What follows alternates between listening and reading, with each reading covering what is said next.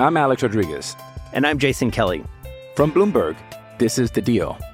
Each week, you'll hear us in conversation with business icons. This show will explore deal-making across sports, media, and entertainment. That is a harsh lesson in business. Sports is not as simple as bringing a bunch of big names together. I didn't want to do another stomp you out speech. It opened up so many more doors. The show is called The Deal. Listen to The Deal. Listen to The Deal on Spotify.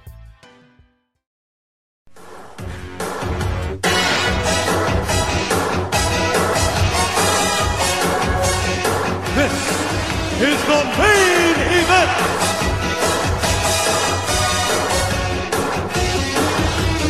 This is your main event, Mark's Podcast, brought to you by Belly Up, Unhinged Radio Network Sports. I'm your first host, lifelong wrestling fan, former radio guy, cat dad, and the man who was pulling for Repo Man to win the Royal Rumble. I am Troy. And with me, as always, is the main event collector and figure hunting warrior. He is the WWE Walking Wrestling Encyclopedia and the typhoon to my earthquake. It's Greg. What's up, Greg? I was pulling for Virgil. Oh, well, I mean, he was my backup. I mean, you always got to have a safety, right? It's okay, though. He's about to go sell out Wembley Stadium with nails in a couple of months after this, so. Yeah, and then Vince McMahon is going to touch nails inappropriately, and, it's all history from there, man. God. Oh. Now the archives, by the way. Starrcade 1992. We discussed that. Wrestle Kingdom 8 was last week, right? Yes. Okay, so do you remember on that? I think we mentioned nails getting touched inappropriately on that one, too. That's 2 weeks in a row we've mentioned this. Well, actually, 3 weeks in a row, then. So there you go. We brought did in more nails. That's all I can say. Oh, good grief. You can't have a proper podcast without mentioning Kevin Nails Wackles, man. And his junk. Come on. Exactly. So, good Lord. I wonder what turned Vince on. Was it the deep booming voice modulator thing or what? I think it was the jumpsuit, personally. Oh, yeah. What do you look like under that jumpsuit, pal? You got rippling muscles. Hey, you know some. Well, your pecs for you. Even though he had a hair... I could do a hell of a trick with a nightstick. Good Lord. Wow. He looked like he had a haircut that... It looked like he went to the same barber as the owner of the Raiders. How dare you? I can neither confirm nor deny. He doesn't go to a barber, you idiot. Oh, yeah, he cuts it himself. Yeah, he does it himself. That's in-house. God, exactly.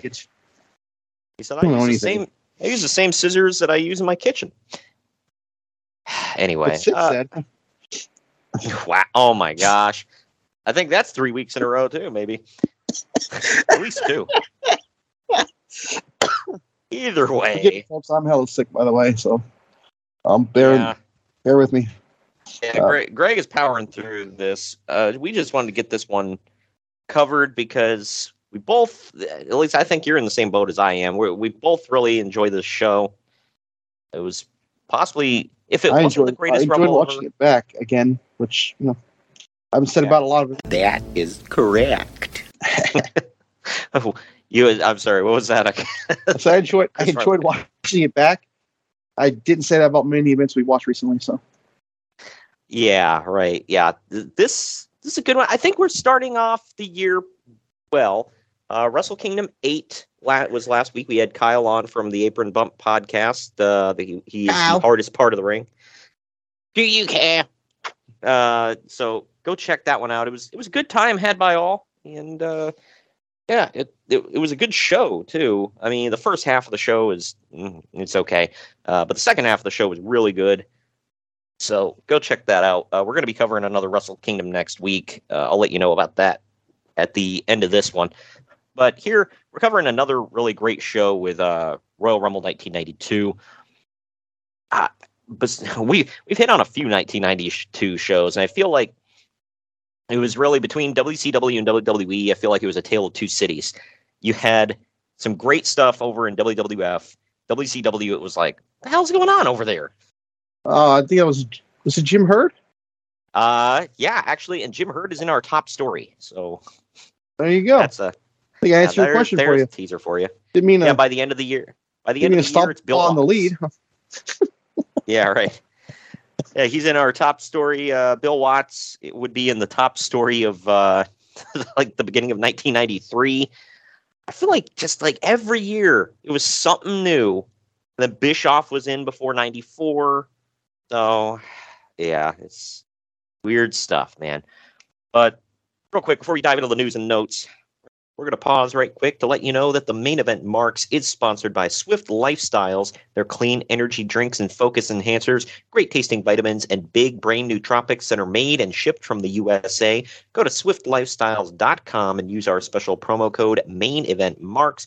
That is all one word to get 15% off your order. It's Main Event Marks, all one word for 15% off your order. And now we're going to get into our first break. Don't skip ahead, though, because we're going to tell you how to find some of our great merchandise, if I do say so myself, over on our Bonfire and Redbubble stores. Also, in our breaks, you might find your next favorite podcast. So check it out, especially if you're a sports fan. You're going to like some of the ones we advertise. We've got ones from the Here in Puckburg podcast with Shaggy Von Doom, a.k.a. another Kyle Sullivan. And he's a fun podcast. Yeah, and he's a big fan of this podcast. So if you enjoy hockey, you'll enjoy his show. And even though he's an Avalanche fan, but whatever. Gross. And then we also talk about TSS Fantasy. If you're big into fantasy sports, they talk about all that and give you all the insight they got on that. I fantasize about the Sharks and the Raiders being successful when it doesn't happen. So. Yeah, well, I'm from Cleveland. Who you telling? But.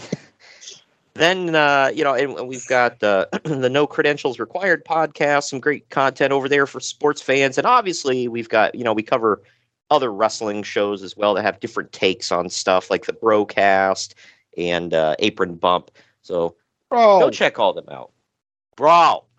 And if you like the Australian accents, you'll like the Brocast as well. So there you go. A couple of Australian brothers in there telling you all about their favorite wrestling memories. So. But either way, we're going to take our first break. When we come back, diving into the news and notes right after this. Follow the Main Event Marks at Facebook.com/Main Event Marks Pod, on Twitter at Main Event _Marks, and on Instagram at Main Event _Marks and at Main Event Collector. Get ready to rumble in your new Main Event Marks merchandise. We've got t-shirts, hoodies, masks, hats, stickers, pins, and much more on our Redbubble store.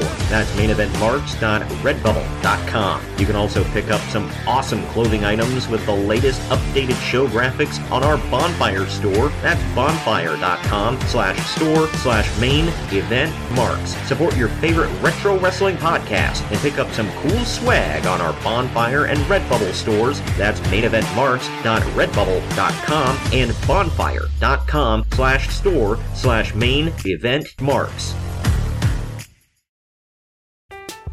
I'm Alex Rodriguez. And I'm Jason Kelly. From Bloomberg, this is The Deal. Each week, you'll hear us in conversation with business icons. This show will explore deal-making across sports, media, and entertainment.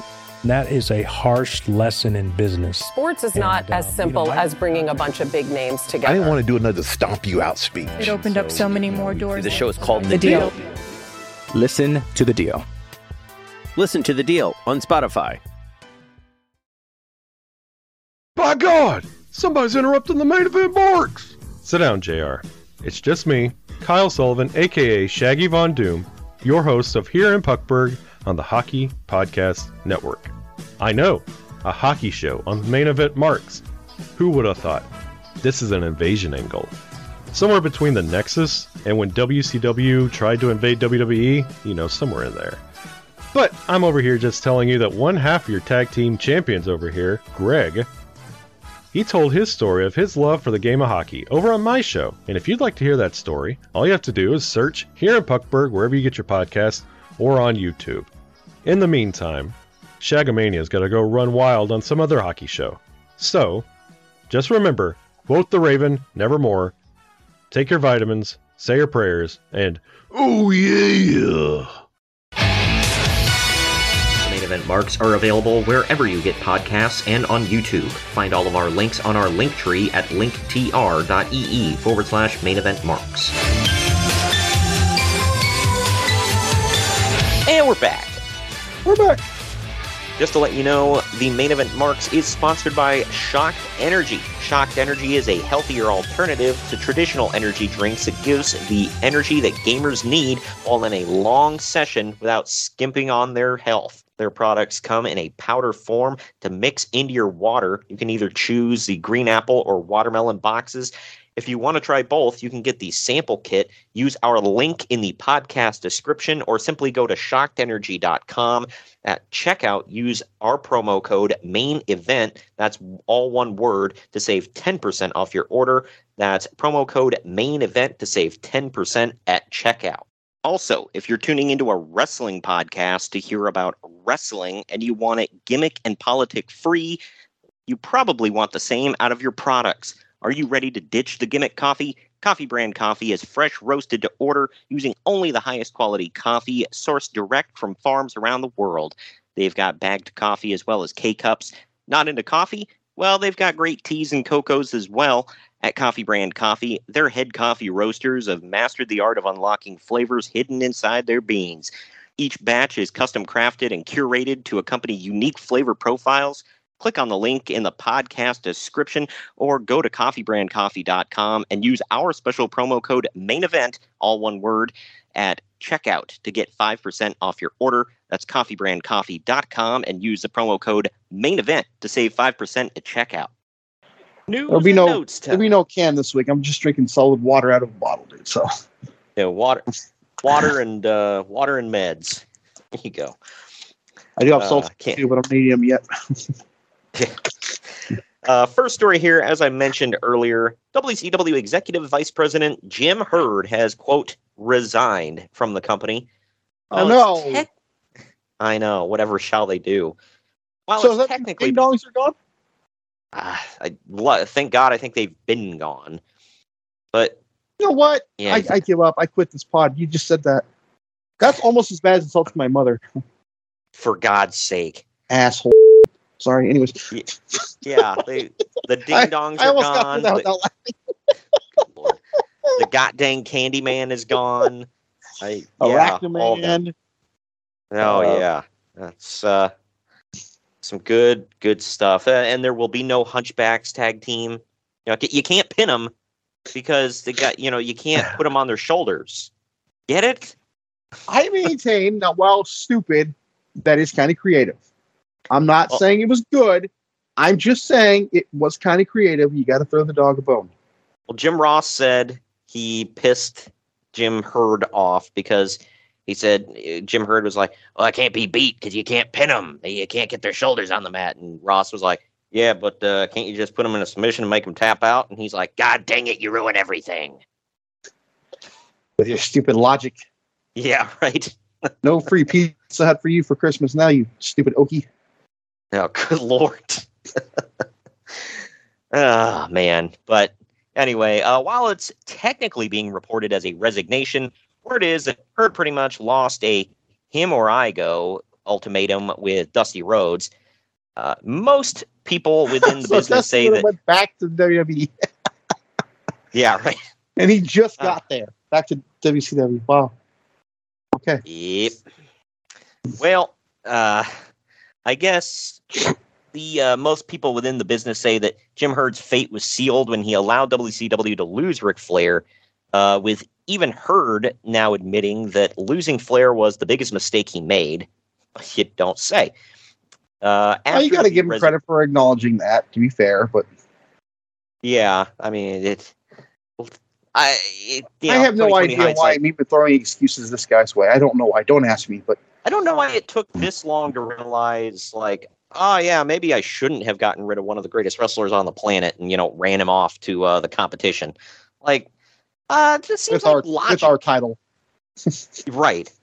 Yeah, and then when he asked for his deposit back so that we could, so that he could give us the belt back, I literally told him to go F himself. Yeah, that seems like a smart individual right there, but whatever. Either way, after the resignation, Hurd reportedly attended a TBS committee meeting, and buried Dusty, Jim Ross, and Magnum TA. Yeah. That's a hell of a trio. Right.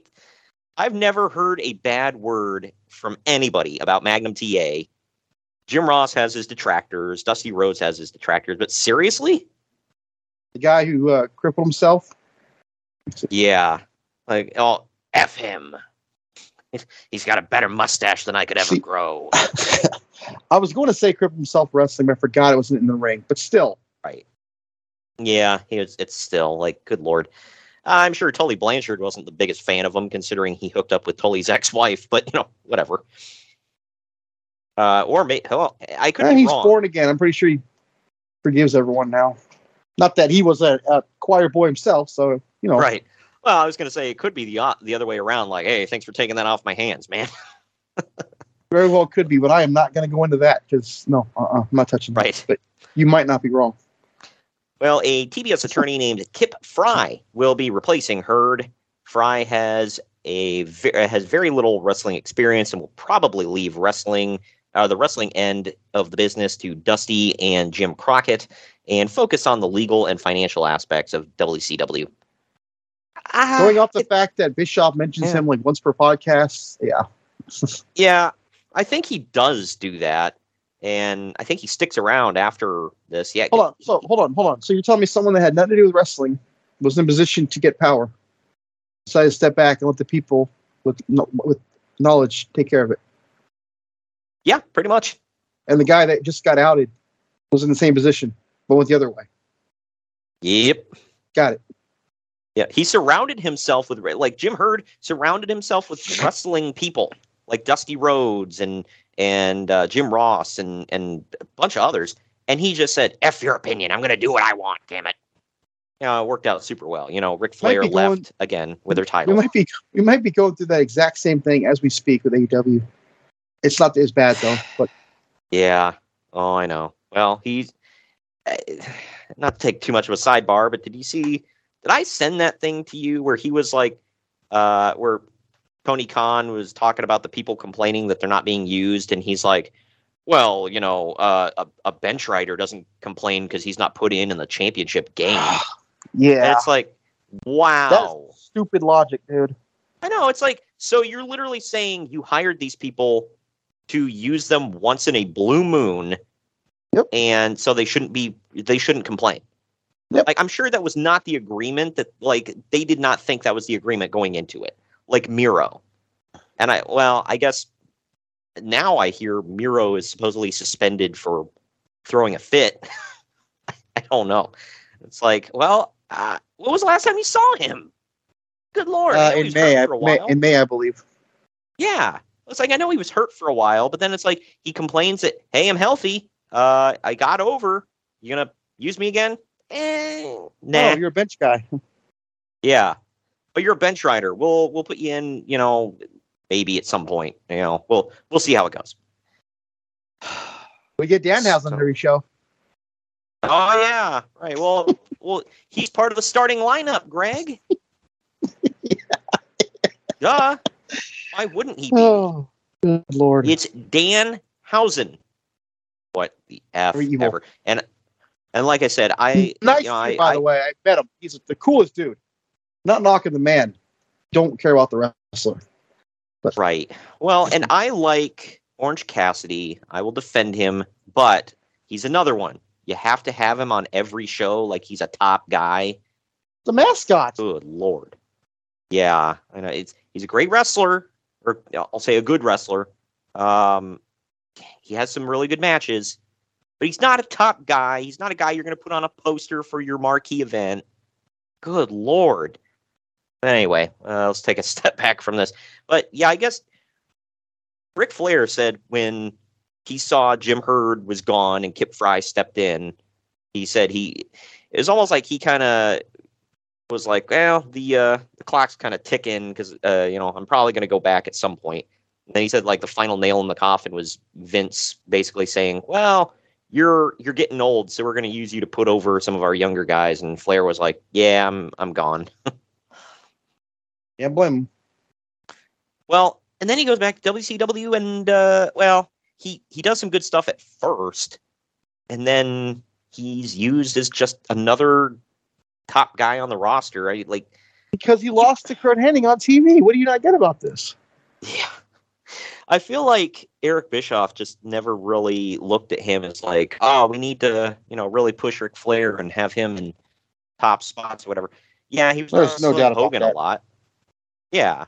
It's like, I know he wrestled Hogan a lot, but it was Hogan is taking on Flair. Hogan is taking on whoever. It was never, oh, well, Ric Flair, a top guy, he's the top heel. I don't know. Plus, a lot of the stuff they did was kind of goofy, so it seemed like Bischoff was always looking for the first chance to just throw him overboard, which I don't get. But either way, wrapping up with a couple things with WCW here. In WCW, Barry Windham will be turning heel after Lex Luger leaves. I think that happens. Yeah, was it 92? I don't remember really. Luger, I believe, debuts on TV at WrestleMania 8. Yeah. But not as a wrestler for the WBF. Because he can't be a wrestler for another year, I believe, or something like that. He debuts at the Royal Rumble 93. Yeah. Right. And I do remember, now I think about it, by Starrcade 92 that we reviewed we reviewed a couple of weeks ago. He was a heel. Right. He was a freshly minted heel, I guess. So, So I do remember that now. Jushin Thunder Liger is expected to make frequent appearances in WCW this year and will be facing Brian Pillman at Super Brawl. That does happen. Now, see, I've seen their first Nitro match. I did not see this Super Brawl match, to the best of my knowledge. It was really good. Yeah, I've heard it from everybody that it was amazing, whatever, which, I mean, look at who's in it. So I got to go back and check it out. Last WCW story, though, tentatively related to it. So Jason Hervey, business partner of Eric Bischoff, former star of the Wonder Years, appeared on Lifestyles of the Rich and Famous. Missy Hyatt was shown with him and was introduced as, quote, a sports commentator out of Atlanta, end quote, with no mention of wrestling. Wow. Ooh. Yeah. Lifestyles of the Rich and Famous were like, that's beneath us with that wrestling garbage. Well, I mean, Robin Leach did appear at WrestleMania 4, to be fair. Yeah. So he was actually on TV.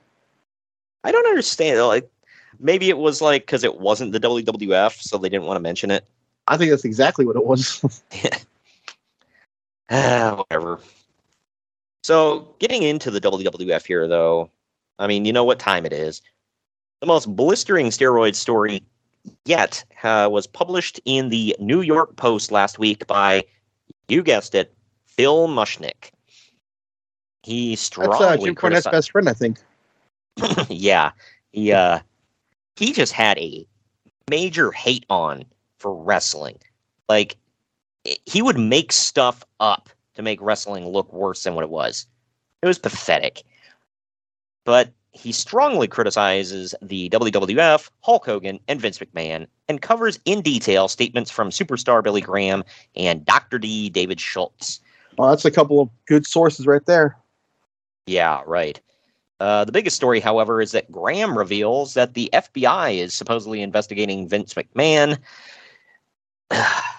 Graham claims that the FBI asked him to let them tap his phone and then have him call Vince to gather information.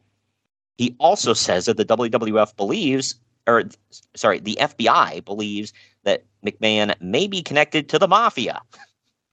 And says, "Oh, good Lord." And says, quote, if anything happens to me or any member of my family, I want the FBI to start their investigation with Vince McMahon and the WWF, end quote. Oh, good God. Oh, Lord. Shut the hell up.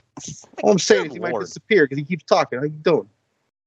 Like, you're superstar Billy Graham in the year 1992. Shut the F up. David Schultz says he received several threatening phone calls after the Inside Edition story aired, and that if anyone from the WWF wants him, they know where to find him, and then talks about how he always carries a gun. I'm sure he does. Well, he'll slap a mofo. Oh, yeah. Whilst wearing a Nazi t-shirt. If people think I'm just making that up, I am not. Look, and you can say, well, he was doing that to get heat. Maybe so. Still not an excuse. Yeah, that's just certain things you shouldn't touch. Yeah, right. Hulk Hogan is turning into the scapegoat of this whole thing. What does this mean for the future? What does this mean for the future, though? Despite now testing for steroids, it's obvious that most of the roster is still getting around it. The company reportedly just did its second round of steroids tests, and according to their rules, people who fail this test are now eligible to be suspended.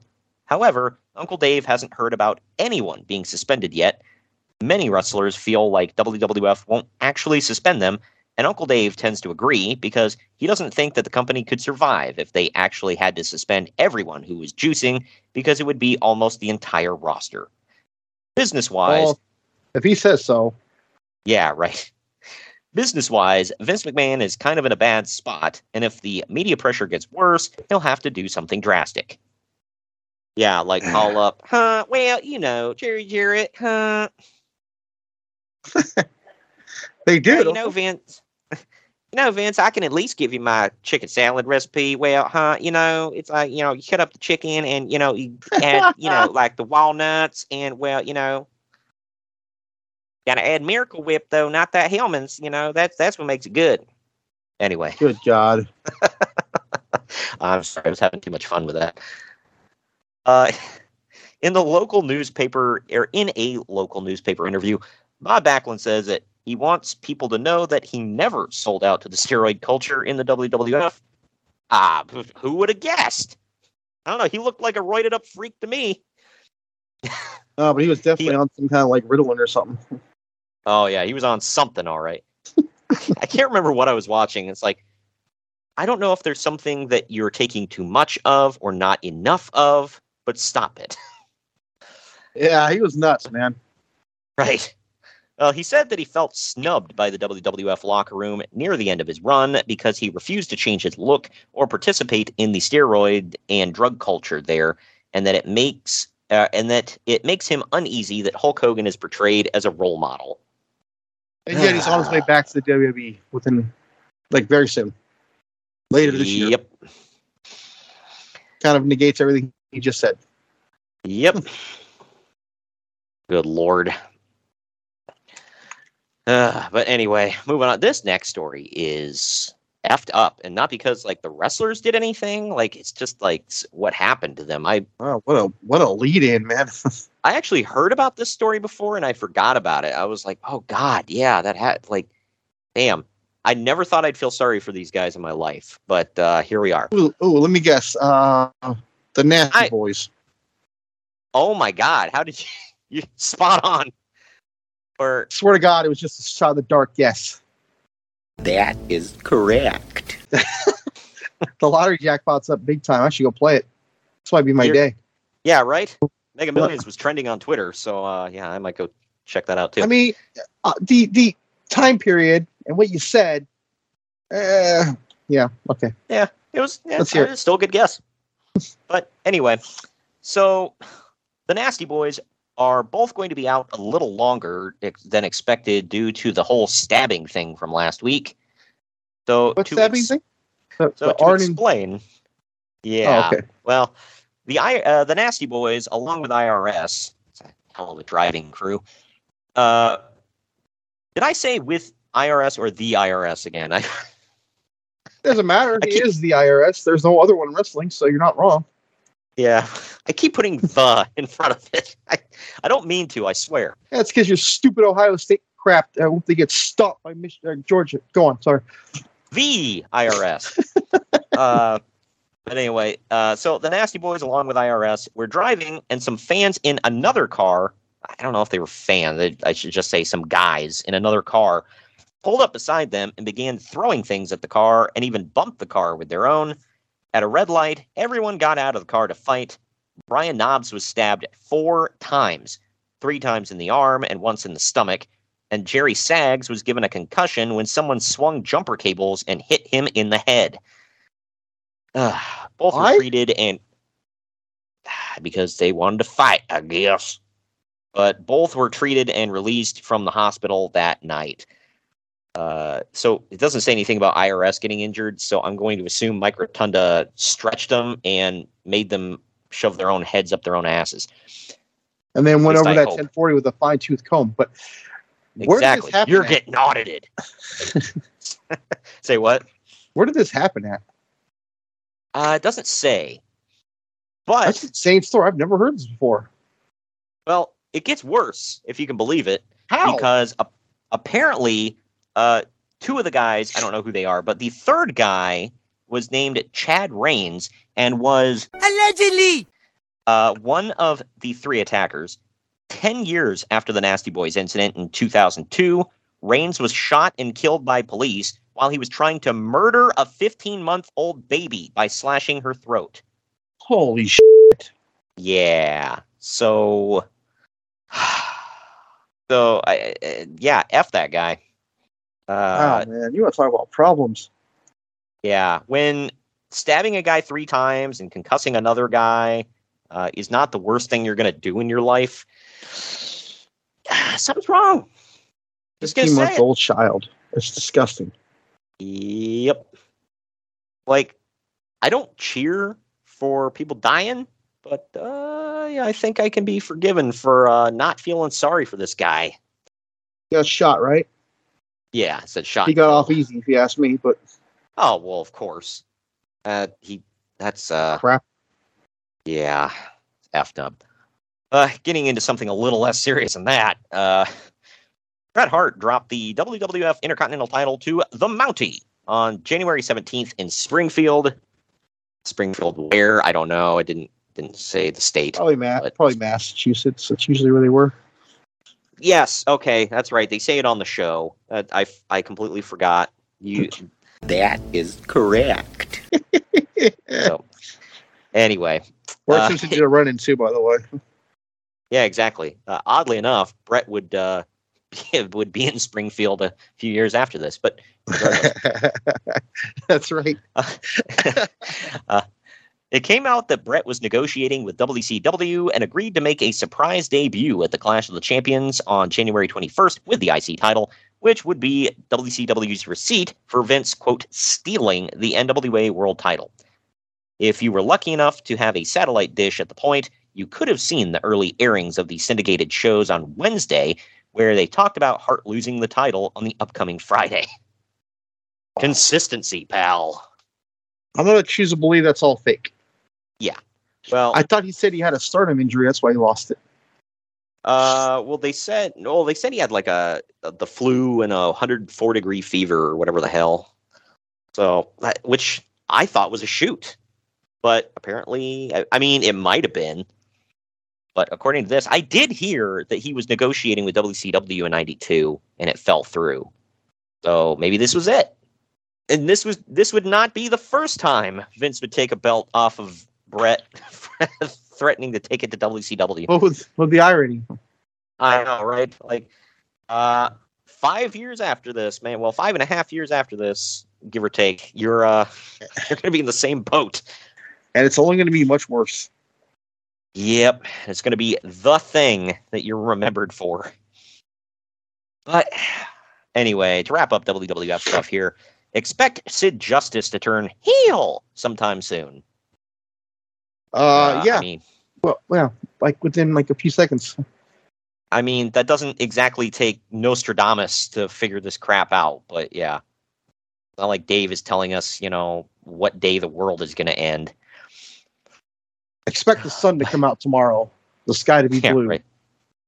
And Sid to take time off during softball season. That's a lot. Well, exactly. This should have been my top story. I don't know why I had it so low on the list, but here we are. Oh, man. The votes are in. I could hear the sarcasm. Okay, How dare you? I'm never sarcastic. No. Anyway, Right. Me, right? Well, let's see the story first, and then we'll go on. We'll go with that after. Let's see. Yeah, right. Well, the votes are in for the Wrestling Observer Newsletter Year-End Award for 1991. Wrestler of the Year was won by Jumbo Tsuruta. He's a Japanese wrestler. We got to get that Snoop Dogg audio clip. Who? He's actually a real big legend in Japan, but I mean, I'm sure he is, but who? Right. Well, during this time, by the time he had to retire, and I think he died fairly young too.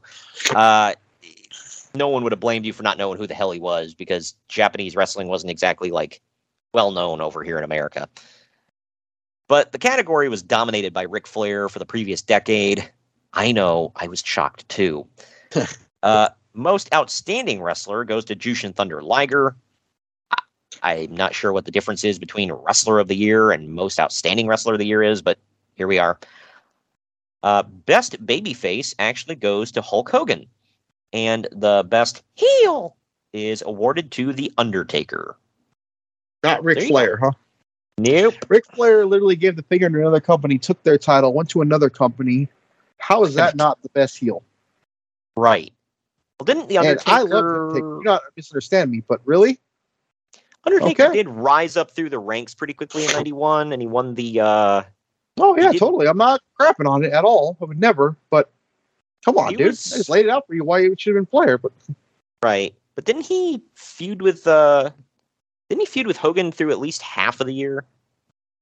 Just late 92. 91. The Royal Rumble. Or the Survivor Series. Yeah, I remember. Tuesday in Texas, and then I felt like they were done. This Tuesday in Texas, by the way, in the YouTube archives exclusively. Go check that out. We did review that show. We didn't make an entire show out of it because it's literally, 5 or 6 days after Survivor Series 91? Pretty much a 2-match show. Yeah, we did review Survivor Series now in the podcast archives, and we didn't want to do this Tuesday in Texas because it would be the same news. So we literally just review the show. And also, it was a very short show too. So right, yeah, you said, it's 3 matches, 4 matches at most. I could think of only 2 that mattered. It was the main event, and then Jake Robertson, Macho Man. Yeah, and that one I don't think lived up to what I was hoping it would be. But I mean, it was fine. It was a good match. Just I don't know. But yeah, either way, it was basically a 2-match show. It's in the YouTube archives. Go check it out. It's on, I think it's maybe a half hour we spent on it, but either way. I think we also released it on the anniversary, which is pretty cool. I believe that is correct, but yeah. This is something that actually ended up changing the wrestling business in a roundabout way. Joel Goodhart has announced that he's out of money and out of the wrestling business as a result. Up until now, his TWA shows have been the biggest indie shows in the country, but he couldn't maintain it, apparently. Goodhart had talked about doing TV tapings, but the first show was already falling apart as he went bankrupt. Also, his deal with New Japan fell apart because his contacts there were tired of not having phone calls returned. Now, it sounds like he's a stand-up businessman. I feel like he's a good friend of Paul Heyman. Well, hold on to that. Basically, Goodhart put on these huge indie shows with bloodbaths up and down the card, but those shows needed money to run and didn't draw enough money to pay for everyone. Whereas most indie shows would run with a couple of name guys on top, and then use local talent for the rest of the card. Goodhart would pay top stars to fly in and work the shows. Goodhart has disconnected his phone, and no one knows if refunds will be issued for the season tickets that he sold in advance of his tapings and quarterly shows. Again, season tickets to a wrestling show. Yeah. How TNA of them. As it turned out, controlling interest in TWA was sold to his silent business partner, a pawnbroker named Todd Gordon. Then changed the name of the company to Eastern Championship Wrestling, and those TV tapings got rolling after all. Oh. You said pawnbroker? Yep. I know. What the hell's a pawnbroker? Basically a guy who works at a pawn shop. Okay. Yeah, so who would have thought that, the original guy who founded ECW was a pawnbroker? Not me, man. Who hooks up with the one Jewish guy in New York who's bad with money. But has a good father, good lawyer who's his father. Well, that one's just a given. You had to have one blessing in life. But yeah, so for any of you that don't know, this is the genesis of ECW right here. It was called TW. It was TWA. I don't know what that is. I'm going to say the Wrestling Alliance or something. Yeah, I'm not exactly sure, but either way, that's what it started as. And then it morphed into Eastern Championship Wrestling. And then it became Extreme Championship Wrestling. So within literally 3 years, it had 3 names. Is there any chance it was Texas Wrestling Academy? That's what I'm thinking. Oh, no, okay. It was Tri-State Wrestling Alliance. Okay, so we can rule out Trojan Wrestling Academy. I really wanted to be Trojan because there were some common jokes, but damn it, okay. Good Lord. Yeah, no, it started, so it was in the New York area, which makes sense. Tri-State Wrestling Alliance. And then it became NWA Eastern Championship Wrestling. And then I guess it started as the TWA in 89. So 3-year run-ish. And, wow, that's some UWF stuff. Yeah, right. And then they seceded from the NWA in 94. And I think, I don't know if it was in 94 they officially changed to Extreme Championship Wrestling or if it was in 95. I feel like they did it when Shane Douglas threw them the belt, whenever that was. Yeah, I really can't remember off the top of my head, but either way, I think you might be right with that one. And they just kind of rebranded everything. But there is a famous promo with Todd Gordon talking about it too, so. Yeah. And then this guy would get ousted from the company after a while for doing some shady business practices. No. Regardless. Yeah, I know. The pawnbroker? No. I wonder how he negotiated for that company. He's like, it's got some wear and tear on it. I can give you maybe $20.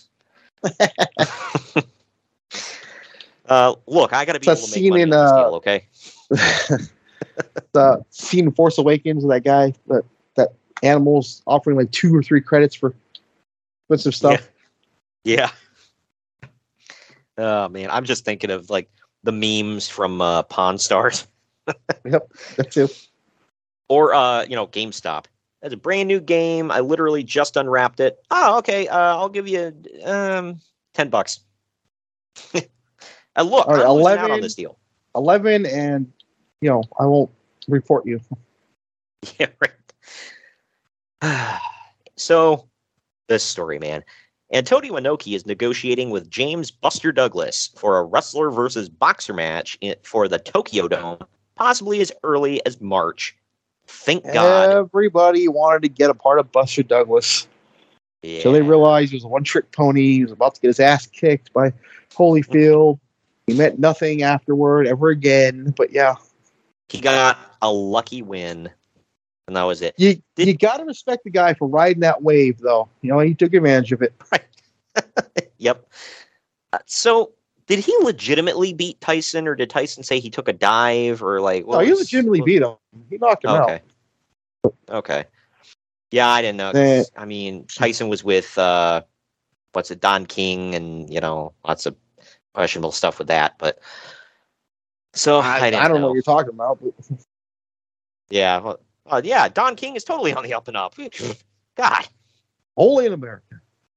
Yeah, right. But either way, thank God this quote-unquote match did not ever end up happening. As far as I know, the only boxer that Inoki ever faced was Muhammad Ali. Which, I mean, if you're going to get one, that's the one. So he started at the top and stayed there. Yeah. Well, as far as the competition, yes. As far as the match, the match was just... in the words of a certain somebody, Not good. Bad. Not bigly. Worst ever. I've been told it's the worst match of all time. Look, that's just what people tell me, okay? This one, I don't know anything about this guy, but the end of the story, I was like, wow, that's on the nose. Former world-class championship wrestling ring announcer Ralph Pulley passed away this week, and one of his pallbearers was Paul Bearer, a.k.a. Percy Pringle.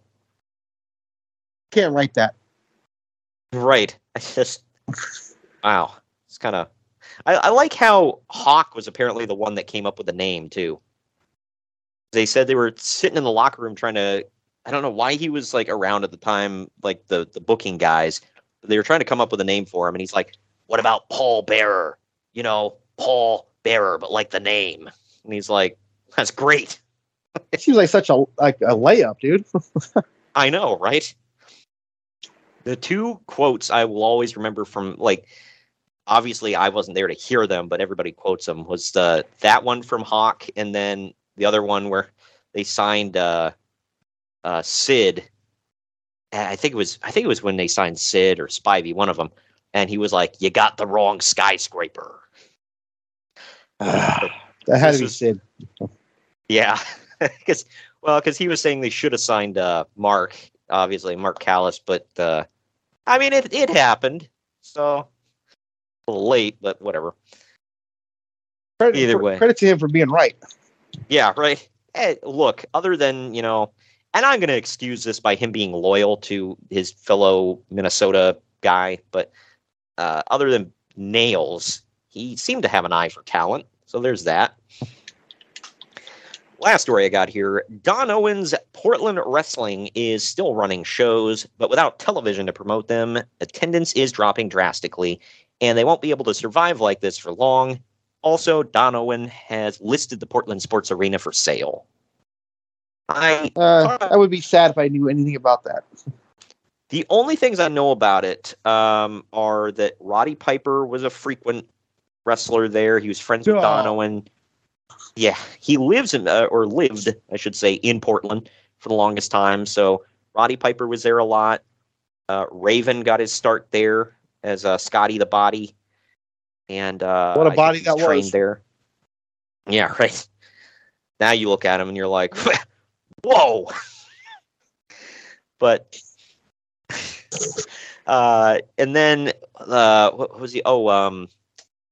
Speaking of guys you look at now and say, whoa. I can't think of his damn Joey name. Lawrence? He was no. Wow. Whoa. He was on WrestleMania. He took on Hercules. Billy Jack Haynes. That was it. Billy Jerk Haynes. Yes. Billy Jack Haynes was from Portland. He wrestled there a lot.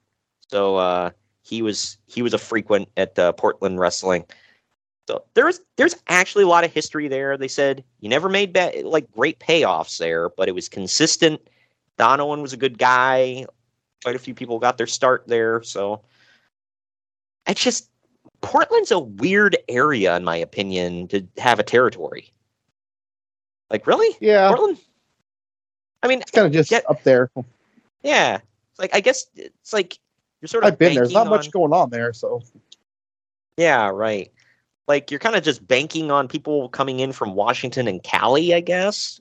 But like, I guess you can throw in Idaho. It's right next to it, too. Dude, Idaho has a population so small, the entire state has one area code. Yeah. Well, I'm right not joking. I'm not even joking. If anybody looks it up, one area code. I thought that was South Dakota, too. Probably. Hey, South Dakota, where we have a population so small, you can pretty much pick whatever you want for a personalized license plate. Trust me, it's available. But anyway, we are going to take our next break here. When we come back, we're diving into the Royale Rumble right after this. Follow the Main Event Marks at Facebook.com/Main Event Marks Pod, on Twitter at Main Event _Marks, and on Instagram at Main Event _Marks and at Main Event Collector. Hey gang, it's Commissioner Cooper of TSS Fantasy. We are the fantasy show of the people. Expert fantasy advice, free contests, leading expert medical and legal analysis, and most importantly, you. Interact with us on all social media platforms or check us out at tssfantasy.com. You can hear us on Spotify, Apple and Google Podcasts, iHeartRadio, and many more. Check out the fun today and be a part of the most interactive fantasy show around. TSS Fantasy, the fantasy show of the people.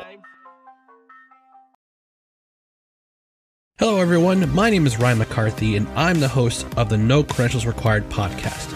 Start your work week with the Monday Drop-In, where I talk about the sports beat in the Capital District, also known as the Mighty 518, as well as Metro New York sports from an upstate point of view. I also give a life lesson from a weekly sports story, so you might learn something from that. I also have a midweek podcast where I interview different sports personalities and talk about a wide array of topics. Take a listen and subscribe on your preferred podcast app, including Apple Podcasts, Spotify, Spreaker, Google Podcasts, Amazon Music, and iHeartRadio. Also check out our social media channels on Twitter and Instagram, BellyUpNCR, and Facebook.com/BellyUpSportsNCR. We're a part of the Belly Up Sports Podcast Network in association with Godzilla Media. No credentials required, where you don't need a press pass to talk sports.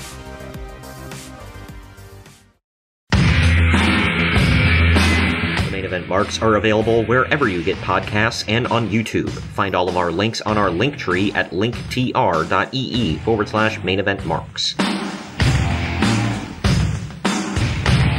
And we're back. It is time to dive into WWF Royal Rumble 1992. Took place January 19th, 1992. It took place at the Knickerbocker Arena in Albany, New York, in front of an attendance of 17,000 people. 260,000 people bought this show on pay-per-view. Not bad, especially for 92. That's pretty decent. I forget, like, you were pretty young at this time, so I highly doubt you remember, but, like, do you happen to remember when pay-per-view switched over from having to, like, drive there and pick up a stupid effing, like, adapter box? Yeah, so I've never, ever heard that in my life, so... Yeah, I know that was a thing in the 80s. I don't know when it stopped. Every pay-per-view I ever watched with anybody, they just they pushed the button on the remote and ordered it. Right, yeah. So I don't know. By the time I was ordering pay-per-views, it was like you had the on-screen guide and everything at that point. So I never had to do that. My family didn't really do pay-per-view anyway, so I just had to get it on VHS afterwards. What? People need to Google it. I'm telling you, it's, you can occasionally find some on in some local yard sales and garage sales around you. So go to the oldest house on the block. I'm sure they got some. But we start the show with Vince McMahon screaming at us, all the Royal Rumble participants. Classic. I will say I liked it. It went on forever because there's 30 guys, but I liked it. It was classic. There were no surprises in this Royal Rumble. Everybody was known. I guess the surprise was basically like figuring out who came in when. So very different from today's Royal Rumble, but it worked. Either way, we then go to Gorilla Monsoon and Bobby the Brain Heenan to tell us the matches that we'll see tonight. This is one of my all-time favorite combo on commentary ever. Like, Dave Meltzer said awesome. Gorilla was one of the worst. Yeah, he hated Gorilla. He always said he was one of the worst wrestling commentators of all time. Look, I mean, if you're looking for like knowing the names of all the moves and doing strict play-by-play, no, he was not that kind of guy. But I enjoyed his commentary. And stories, bro. Right. Well, and yes, he was very hyperbolic. We got like 100,000 people in here. And then the next time, we got 200,000 people in here. Like, yeah. Hulk Hogan comes out, the building literally explodes. Right. Oh, man. I get it. Whatever. But I still enjoyed it. I thought he was great. And his stuff with Bobby Heenan was awesome. It's about not overanalyzing it. Douchebag Dave. And I always liked Bobby Heenan would say something smart ass. You go, will you stop it? My favorite. Much of that in the Royal match here. Right. I did. It's still like to this day gets me in the feels seeing Bobby Heenan eulogizing Gorilla Monsoon on Nitro. That was sad because they were legit like best friends. So that sucks. But either way, something else that sucked. First match here. It is. How dare you? It is the Orient Express of Kato and Tanaka. I don't know how they got away with calling him Kato. With Mr. Fuji in their corner. They're taking on the new foundation of Owen Hart and Jim Neidhart. Mother of God, those outfits. How 90s were those outfits, dude? Oh God, this was too much for the 90s. Like, this is something you wear to make fun of the 90s. Can we back up for a second? No, go ahead. Oh, well, I was going to say, for anybody that doesn't know, they were wearing like neon-colored parachute pants with like checkered designs on them. Something MC Hammer would have wore if he was white. Let's say that. Yeah, right. Yeah. Geez, these would have been turned down by MC Hammer. You've been like, hell no, I ain't blind. So what am I missing about Kato, by the way? Kato was the name of the assistant for the Green Hornet. Like, that's where they got it from. That's why I was like, isn't that trademarked? I mean, I guess not. That was Hulk Hogan, so Hulk. Yeah. So they had to rip one off from each DC and Marvel. There you go. Boom. Yeah. Was it Green Hornet? Marvel? Oh, you said or DC? Green Lantern. Oh, no. Yeah, I don't know what the hell Green Hornet is, but God dang it, pal. There you go. Glad I can help you out. Yeah. Yeah, and nothing says current like ripping off a show from like what, the 70s in 1992. Did you happen to notice in this match, by the way, that Gorilla slipped up and called him Professor Tanaka? Oh my God, that's awesome. Yeah, and this team, for anybody who doesn't know, was they were Bad Company in the AWA. And he didn't have a mask on, right? Right, neither one of them. Yeah, they wore like leather and whatever. But I can't remember. It was Pat Tanaka and was it? Crap, I can't remember the other one's name. Doesn't matter. But either way, this match goes for 17 minutes and 18 seconds. Let me just start by saying there was a tag match in the previous Royal Rumble with the Orient Express and the Rockers, which is an all-time classic tag match. This match is a far cry from it. That was literally an AWA match. That's funny. But this goes without saying, but Owen and Jim look incredibly stupid. Kato... God rest their soul. Yeah. Kato oh my gosh, I forgot. Dang, both of them are past now. That sucks.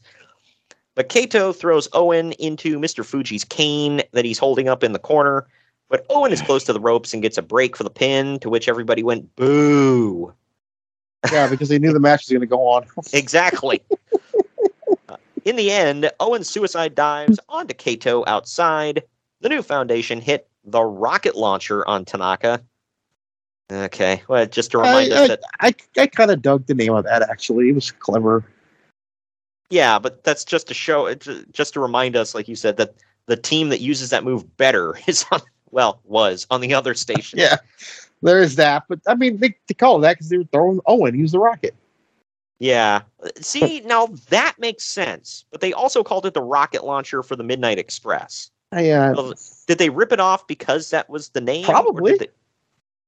I mean, it makes sense now that you mention it. I didn't even think about that aspect of it, but yeah. Yeah, anyway. I didn't think about the Midnight Express part. So there you go. I really didn't. I'm not even joking. I just thought it was clever. I'm like, they're throwing Owen, he's the rocket. It makes sense. But I didn't realize they ripped it off, so I don't know how I feel now. Yeah, right. I don't know what to do. What do I do with my hands? But good Lord. Do you remember when Big Cass and Enzo did that move? It's Big Bill.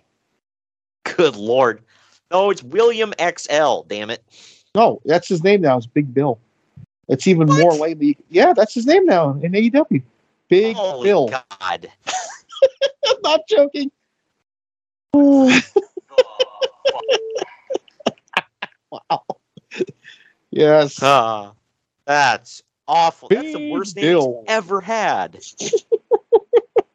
Yikes. Big Bill.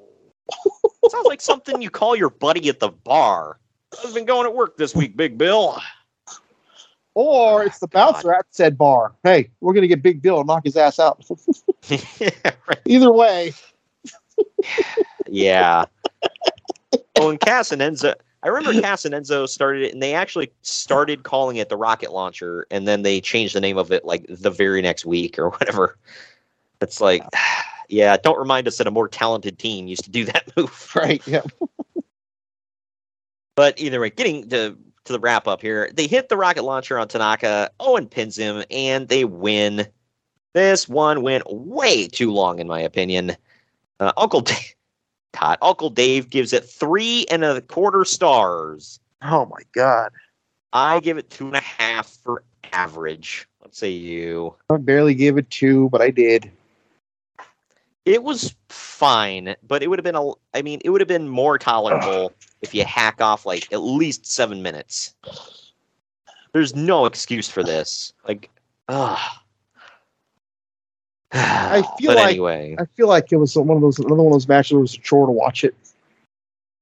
And my thing is, I don't mind watching the shows for us to review here, but man, when they're this lame, I'm like, oh my God, why am I doing this? Well, my thing with this here is like, I know this wasn't like a coined thing at this point.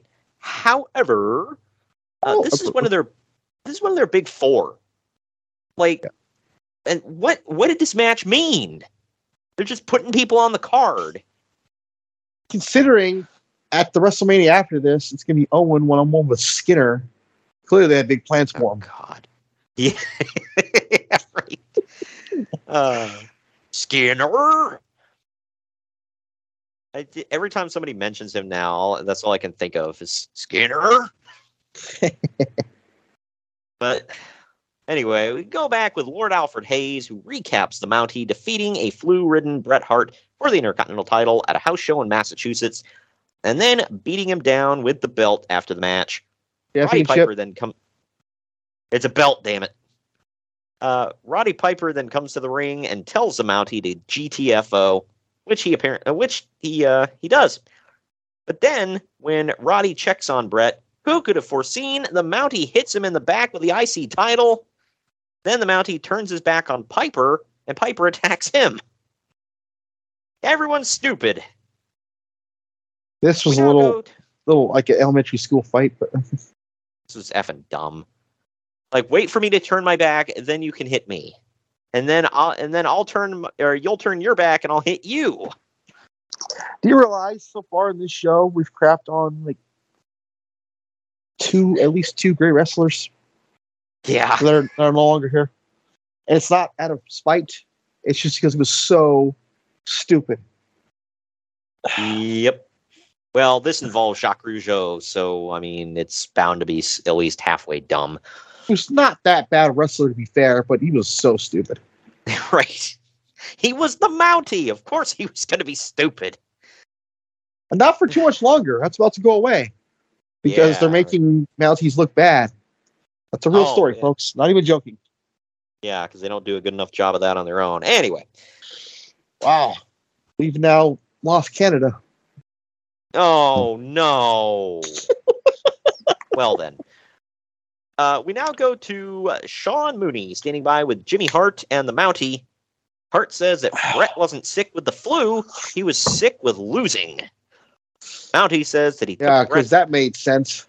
The Mountie says that he took Bret's belt and his pride from him, and he's going to take Piper's skirt and manhood. I wanted to pull my shirt over my chest a little bit, it felt like a little dirty hearing that.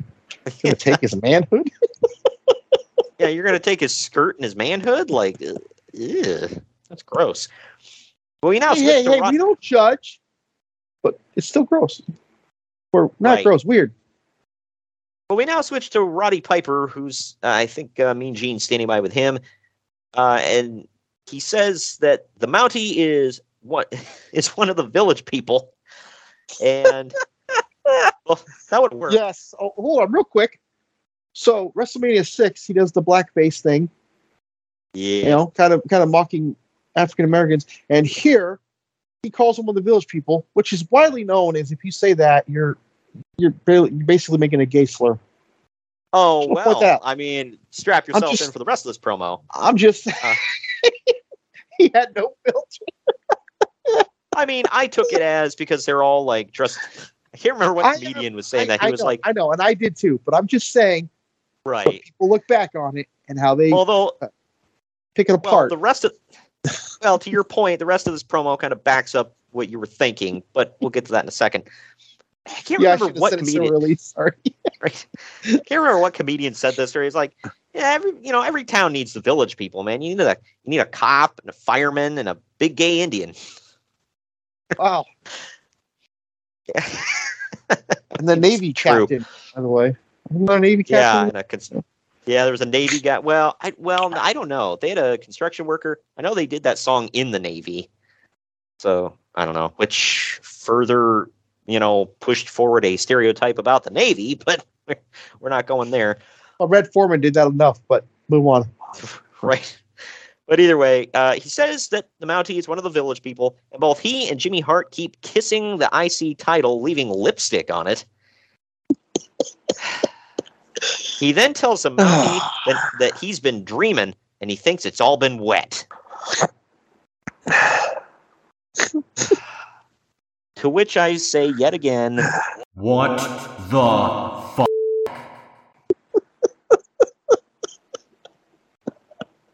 So that drives home your point of what you were thinking. Man. Also, at WrestleMania 2, you want to talk about inappropriate stuff. When Piper keeps cutting promos about Mr. T, he keeps bringing up apes and gorillas and monkeys. So, yeah, it's ironic, and I'm not going to sit here and defend him, or I'm not going to not defend him. But it's like, did he do this on purpose? I think so. I think he was a little racist. He was untouchable? He can say whatever the hell he wants, or did he have a little racism in him? He was definitely racist because in a shoot promo, at least he might. I'm not saying he was with the KKK or anything, but in shoot promos, like talking about, I think when he said something about Tony Atlas being a dumb N-word, and good Lord, I don't think I ever want to see that. Yeah, I was like, oh God, that's something that was said. I'm not defending it. Please don't misunderstand me. But a lot of people said he was known to stay in character an awful lot. I'm not saying he was. I'm not saying he wasn't. I don't know. I'm just saying that's what I've heard. Well, past that, as far as the gay thing, I did hear that he was like extra sensitive about like anything having to do with homosexuality or whatever. Like he strikes me as one of them. Like, ew, a gay guy. Fast forward a little quick. The feud with Goldust. It's all coming back to me.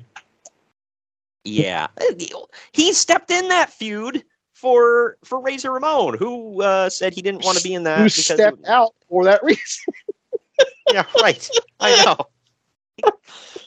Razor didn't want to do a gay gimmick kind of storyline, so Piper stepped in. So Piper's like, I have no problem beating up the supposedly gay guy. Throw me in, coach. I would bet my life he didn't say gay guy. Oh, yeah, probably something else. Started with an F. We'll say that. We're not going to say it. So it means a bundle of sticks. So there's that. Or if you're in Britain, it means a cigarette. I think that's France. No, I say it in England. So I mean, probably in France too. But that one hit. Kind of going off the rails, and I hope we don't get any heat. Hey, I don't care. Yeah, I don't give a damn. Whatever. 100 years old, be dead. So whatever. Live your life how you want. But Piper didn't like it. We grew up on right. We grew up on Roddy Piper and Hulk Hogan. We're big fans of them. Shut the F up. Again, not defending their personal opinions, but we liked them as wrestlers. But now we get to this. Quick, after all that, a side note, Mattel, we need a Sean Mooney figure. Oh hell, what the hell! I mean that. I thought for sure he was coming back to WWF like a year or two ago. Because remember, he shut down his podcast and said he was moving on to other things. That's part of my challenge. I don't know what the hell he's doing. I need that in my D12. Let's go. Yeah, right next to your Doc Hendricks. I love that figure. Seriously. It looks awesome. I own a damn Brie Bella just so I can own him. You had to get her. So boom. Wow. You also have a Michael P.S. Hayes? I do. Yep. Nice. You got both versions. But anyway, this is the Mountie with Jimmy Hart in his corner. He's defending the Intercontinental title against Roddy Piper. This one only goes 5 minutes and 22 seconds. And you know what? It was perfect, I think. Yeah, but my thing is, I'm not clamoring to see more of the Mountie after. Look, he's not bad, but I don't want to see like a long, drawn-out match with him. But you're going to give this for the IC title under 5.5 minutes, and that last match that meant nothing went almost 18 minutes. Okay, when you put it like that, now you're just nitpicking, though. Me, right? You, us, whatever. Yeah, right. Well, they also hit one of my pet peeves of the champion entering first. In the end, Jimmy Hart gets on the apron. Piper dodges as the Mountie collides with him. Piper locks in the sleeper hold and causes the Mountie to pass out. Uncle Dave gives this 1 3/4 stars. I give it 2.5 for average. What say you? I gave it 2. I remember marking out when I was a kid for this moment, though. Also, did you notice when Piper won, Fink took like 20 minutes to announce the winner? Yeah, right. Like, what was the delay? We knew he won. Yeah. Well, like, looking back at it, final decision. Looking back at it and like knowing what I know about wrestling now, I'm like, because did he hold the sleeper on too long? Was the referee about to reverse the decision? What was going on? Like, you know. Yeah, I don't know. That's a weird thing. But I think, wasn't this the first title in the WWF he ever held? Yeah, because he says it. Like, he says it flat out. Wow, that's crazy. Like, really? He'd been in the WWF forever. He'd been in main event feuds, no titles. Nope. Although, you know, not to use Bruce Pritchard, anytime somebody brings stuff up like that, he's like, well, he didn't need a title. Like, I mean, I guess. Yeah. Like, why? Why can't you just give him the title? Wait, so you're telling me he didn't need a title, but Greg Valentine did? Because Valentine was the Intercontinental Champion like a couple times, I believe. Coco Beware didn't need a title. Yeah, the Hall of Fame. Yeah, right. Good grief. Well, after the match, Jimmy Hart runs in and Piper dodges him, causing him to run into the ropes.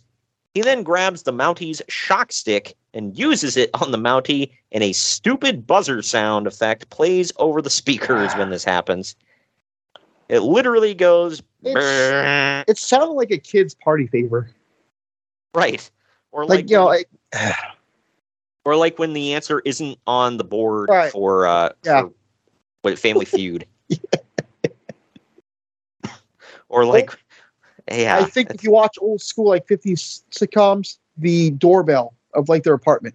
That's my Yeah, that too. Yeah. America's Got Talent when they give them the red X. Yeah, right. Something like that. Yeah, it was awful.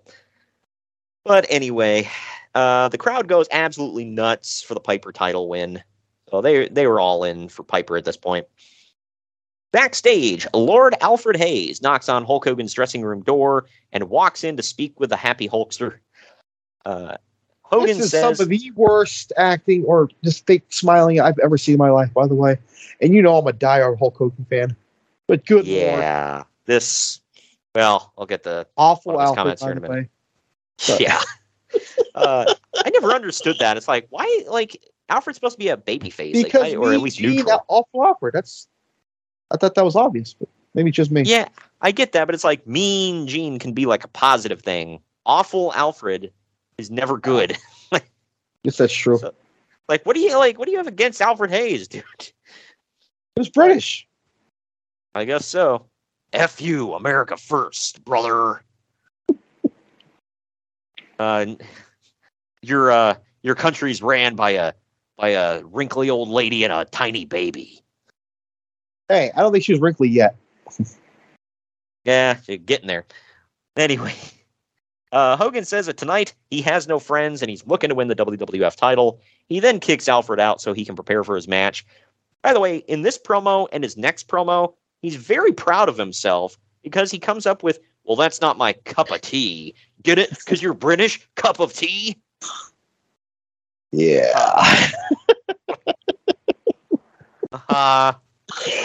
Like, what the okay. Not some of Hogan's best work, I'll say that. But now we go backstage to Mean Gene Okerlund, unfortunately standing by with the Bushwhackers and Jameson. Good God. Even as a kid, this is one of the things I told you when I was a kid, I ate up all the baby faces. Even as a kid, I thought these guys were the stupidest thing in wrestling. Never liked it. Their gimmick is that they're gross and they're from New Zealand. Cool. Made a crap on the whole country. Yeah, right. Luke, who probably didn't wash his hands before, after pooping and before this promo. I know probably about that. He calls the Beverly Brothers the Beverly Sisters. How progressive of him. Butch says that after they're done with the Beverly Brothers and the Genius, they're going to feed the Genius to Jameson. Jameson says that he's going to crush the Genius. Like, what the F is this guy? And Mean Gene asks if he's got the phone number for Mr. Blackwell. I didn't get that one. Yeah, I think Mr. Blackwell's like a well-dressed guy. He's known for suits and stuff.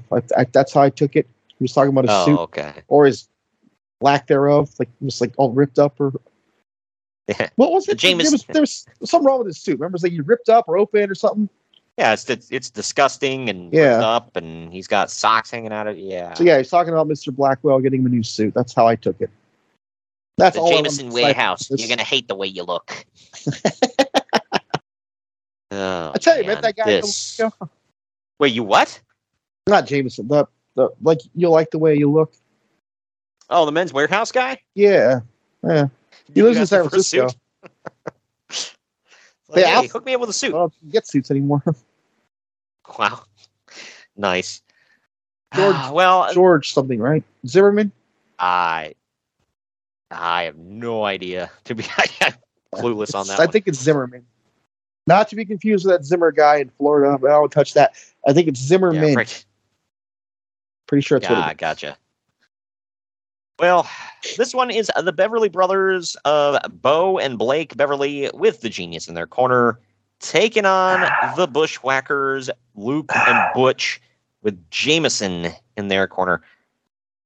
I'm not sure, but the way they were talking, if the Bushwhackers win, does Jameson get like in-ring time with the Genius? He gets time alone with the Genius, I believe. Okay. Let me tell you the most interesting part of this match, okay? Yeah. One of the Beverly Brothers, their son, wrestles on NXT today. That's the most interesting part of this match. Doesn't he suck? He's getting a little better, actually. Isn't he his name again? Mofo? I forget his name all the time. Von Wagner. Von Wagner, yeah. He's getting a little bit better. He's got good. Robert Stone speaking for him, which helps a lot. Yeah. One guy I'll never complain about, like second generation guy not using their family's name, is gonna be him. Like, which one is his dad? Is it Enos or? It's not Enos. It's the other one. Yeah. God, I can't think of his name now. But Bloom, right? Bloom, yeah, Wayne Bloom. Yeah. Yep, Wayne Bloom. Good Lord. Excuse me, I'm waiting for the soundbite. That is correct. Thank you. There you go. A little late to the I don't like draw on that one. But you're slipping. I'm disappointed, but whatever. So is it just me, or did the Beverly Brothers look like Dollar Store Midnight Express? Oh God, yes. I didn't think about it until today. So, but they wore capes. Yeah, they didn't wear ring jackets. They wore capes. So there you go. And they looked kind of like them. They were a little bigger, and they had like half the talent. So there you go. Jameson's glasses are held together by tape and safety pins. The original Bubba Ray Dudley. Yeah. His hair looks oily and greasy. He also looks like he crawled out of a dumpster and has dirty socks sticking out of his pockets. Like, this is just illogically stupid. And just for the record, you're not using hyperbole. No. You're not. Oscar the Grouch would have been like, gross. Get the hell out of my clean garbage. Yeah, right. But he also pulls food out of his pockets and eats it during the match. To be fair, that's a bushwhacker staple. What the actual fuck is this? Good Lord. About Jameson, Bobby Heenan says... Really? You know about Jameson? Really? I guess. Well, Bobby Heenan says... He says, you know how hard it is to leave a ring around the Atlantic Ocean? Gorilla... I liked your... Gorilla's follow-up was awesome. He said, I'm going to leave a ring around your neck here in a minute. Oh, man. So the Genius grabs Jameson by the coat at one point and slaps him. In the end, the Beverly brothers one of the Beverlys holds Butch. The other hits a diving axe handle, and they get the win. Way too long. I don't know if I mentioned that this was 15 minutes. Way too boring. Sucked. Uncle Dave gave it -1.5 stars. I gave it a 0.5 star. Yuck. What say you? 3 stars. Oh, yeah. I gave it 1. This was terrible. It's an abomination. And it went for I've never seen anything with a bushwhacker. I've never seen anything with the bushwhackers that's more than a 1, to be honest with you. There was, I can't remember what show it was, but we reviewed some show where they were the sheep herders in NWA. I think I gave it 2. It was passable. Okay, I clearly said the bushwhackers. Go ahead, rewind. Yeah, well, I didn't know if you meant like the guys. No, they actually did stuff as the sheep herders. Bushwhackers were stupid. Nothing good, but yeah, stuff. Well, I was going to say, compared to this, what they did as the sheep herders was freaking masterful. But yeah, this is effing garbage. And they're in the Hall of Fame. Yeah, they were a huge staple on wrestling, though, to be fair. Like it or not, they did contribute a lot. So, yeah, I don't know. This is one of them where it's like, look, you've been in the league for a long time, so we're going to give you a Hall of Fame nod. Man. Well, after the match, the Bushwhackers, like true baby faces, jump the Beverly Brothers from behind and beat them up. They then pull the Genius into the ring and hold him for Jameson. This takes forever. Jameson winds up his stupid fist and then ends up kicking the Genius in the shin. The Bushwhackers. I'm gonna do it real quick. Say what? I just want to point out one of the biggest stars in wrestling at this point, Roddy Piper. 6 minutes. Yep, but no, this gets a quarter of an hour plus the afterbirth. Because this, after going 15 minutes, needs an afterbirth. But not anyway. Even a good afterbirth, if there's such a thing. Yep. Well, the Bushwhackers then take the Genius's graduation cap and put it on Jameson, kiss him, and then lick him. What the fuck? You can only use that if you didn't expect it to happen, to be fair. Yeah, I just... Anyway, we go backstage now with real wrestlers. Mercifully, it's over. Yeah. Mean Gene Okerlund is standing by with the Legion of Doom, minus Paul Ellering. Brody's. Animal says that they will take on all comers and all challengers. Hawk says that the natural disasters like throwing their weight around, but so does the LOD. Tonight, after they beat the disasters, their tongues will be hanging out, quote, like dead deers. And I had to mention, by the way, deers isn't a word. Right? Deer. Well, look, I guess as a kid, I didn't really think about it or give a damn. Hawk had the goofiest damn promos of all time. Oh, yeah. He had the best, worst promos ever. Yeah. Like the one promo, he said something like he spoke for 10 minutes or for like 5 minutes calling somebody a booger and talking about how he couldn't flick that booger and couldn't get it out of his nose. And it's like, good Lord, how long are you going to go on about boogers?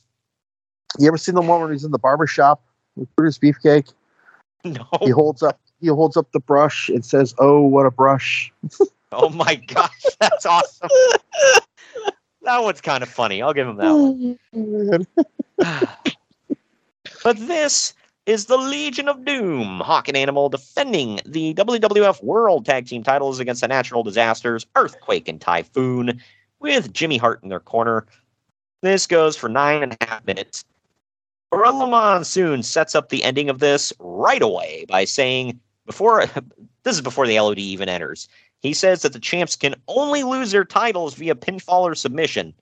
So, I didn't catch foreshadowing. Oh. Yeah. I've never seen Hawk and Animal sell for anyone like they did for the Natural Disasters, proving that they could sell if they wanted to. Or they were legitimately getting beat up. Those are two big mofos. That is true. They all end up brawling outside of the ring. The Typhoon rolls back in before the 10 count, so the Natural Disasters win. However, they do not win the titles. Uncle Dave gave it 1.5 stars. I give it 2 for slightly below average. What say you? I gave it 1. This sucked.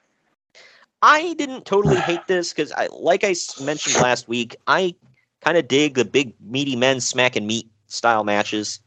So this was something for me. I always like the Natural Disasters. I know it's a weird one to hang on, but I always liked them. But that explains why in Times Square you needed to get that earthquake, which I have, by the way, too. But you were kind of adamant about getting that. Is that where I got that earthquake? That is where you got it, yes. Oh, okay. Yeah, I don't remember. Yeah, but yeah, you were really adamant about that. Like, okay, explains it. I Again, like I that have out. a ball too, so I'm not knocking it, but just. And I have a Typhoon, so it. I got the team. Yeah. But the Natural Disasters and Jimmy Hart celebrate with the World Tag Titles after the match until the LOD slides in with chairs and take them out. Mean Gene then makes the announcement that if anything needs an afterbirth, it's a match that ends with a count out. Right. Well, Howard Finkel announces that the titles didn't change hands, and the LOD celebrate in the ring with the tag titles. So there you go. 2 matches in a row with unnecessary afterbirths. Backstage in the locker room. By the way, I just realized there's an abundance of tag matches on the show. I know, right? And this is the only one that meant a damn thing. But backstage, Sean Mooney is in the locker rooms, recapping what we just saw, because we didn't just pay for this to watch it or anything. Well, now, hold on. Back then, they did have the what do you call them? What do you call those? Intermissions. So it could have been after intermission, to be fair. I don't know. But yeah, never know. Well, Jimmy Hart comes in into the frame sounding like an angry Mickey Mouse. He says that he's calling his lawyer and his attorney about this. I mean, I always thought lawyers and attorneys were the same thing, but me, right? But the Natural you don't know anything clearly, but whatever. Yeah, clearly. The Natural Disasters come charging in, screaming and yelling about how they beat the LOD and kicked their butts. Their lack of knowledge of the rules apparently means that they were wronged. Because they're too stupid to know how you win the titles. I don't want to... I'm not trying to make fun of the deceased dude, but is it just me, or did you never understand what Earthquake was saying, like, ever? Yeah, I mean, it you had to listen really closely.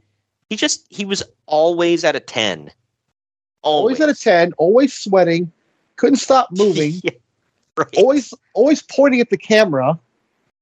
And again, I'm not disrespecting the deceased. It just Maybe that's how he was supposed to be doing on TV. I don't know. Maybe it was just weird to me, dude. I couldn't understand him half the time. It was like a Brian Knobbs promo. If you ever go back and listen to Brian Knobbs, he's always shouting at the top of his lungs. Yeah, and I guarantee you, watch any promo, he has his hands in the air, his fists, and opens them like you would do the boom with his hands. He has fists, and they pop open. Every single time. Lots of pointing at the camera, too. Maybe it's a Jimmy Hart thing, now I think about it.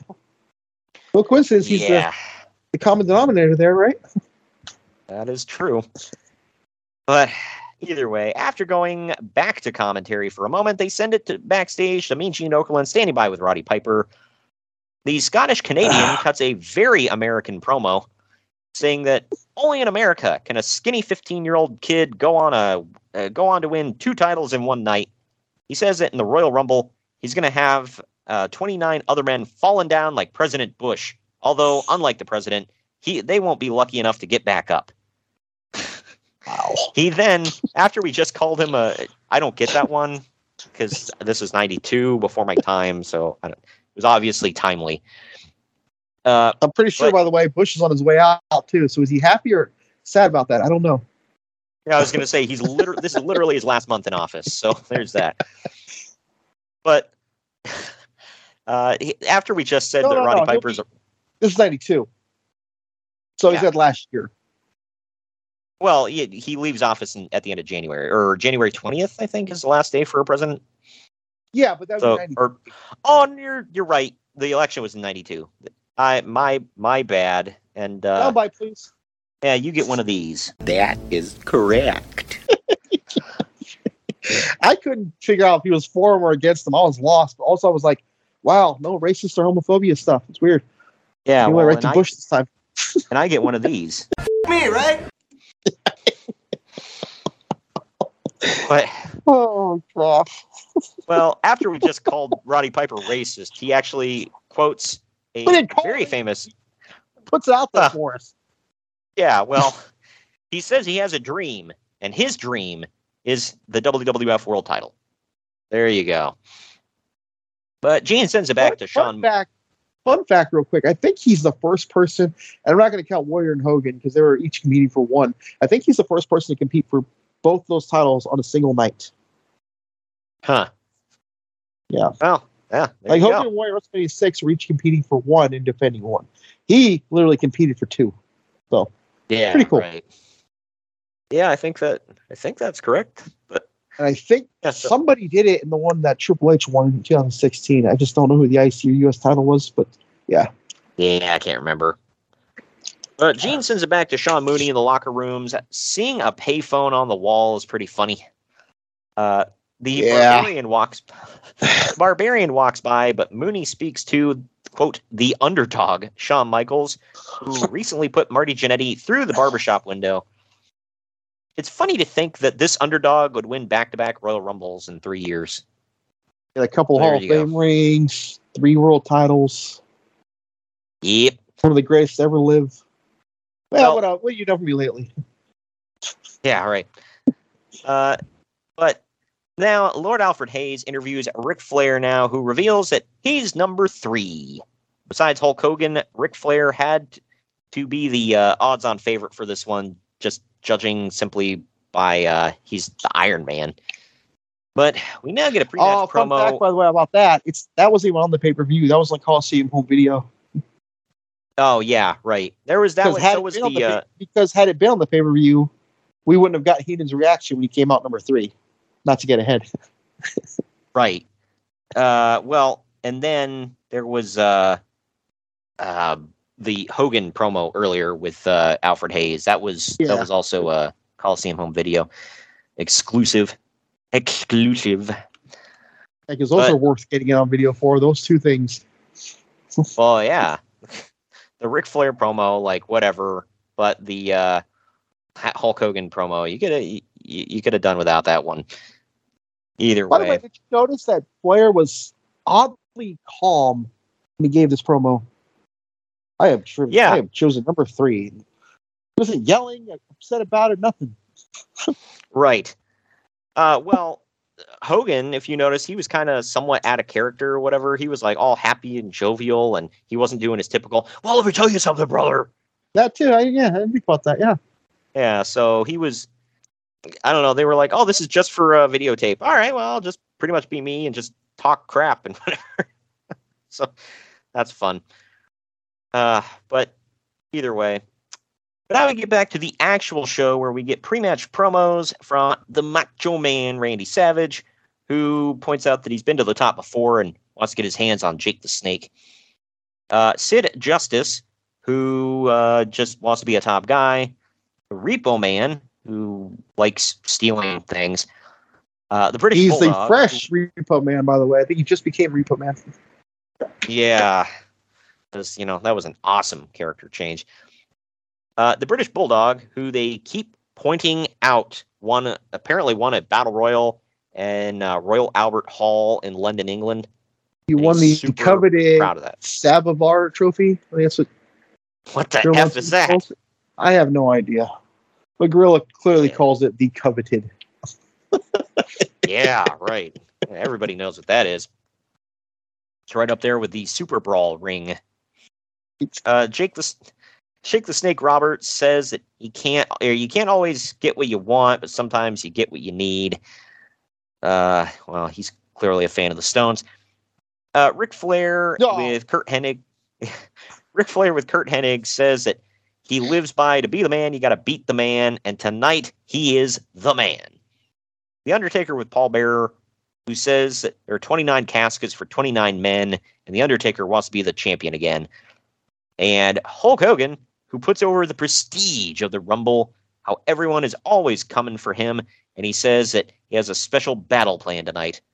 By the way, out of all those men I just mentioned, one of these things is not like the others. Looking at you, Repo Man. Why was he in there? Oh. Hell if I know. Like, he's not even close to the top of the card. You got him in there with Savage, Roberts, Justice, Hogan. Demolition would have made some sense. Oh, it's more than this. Right.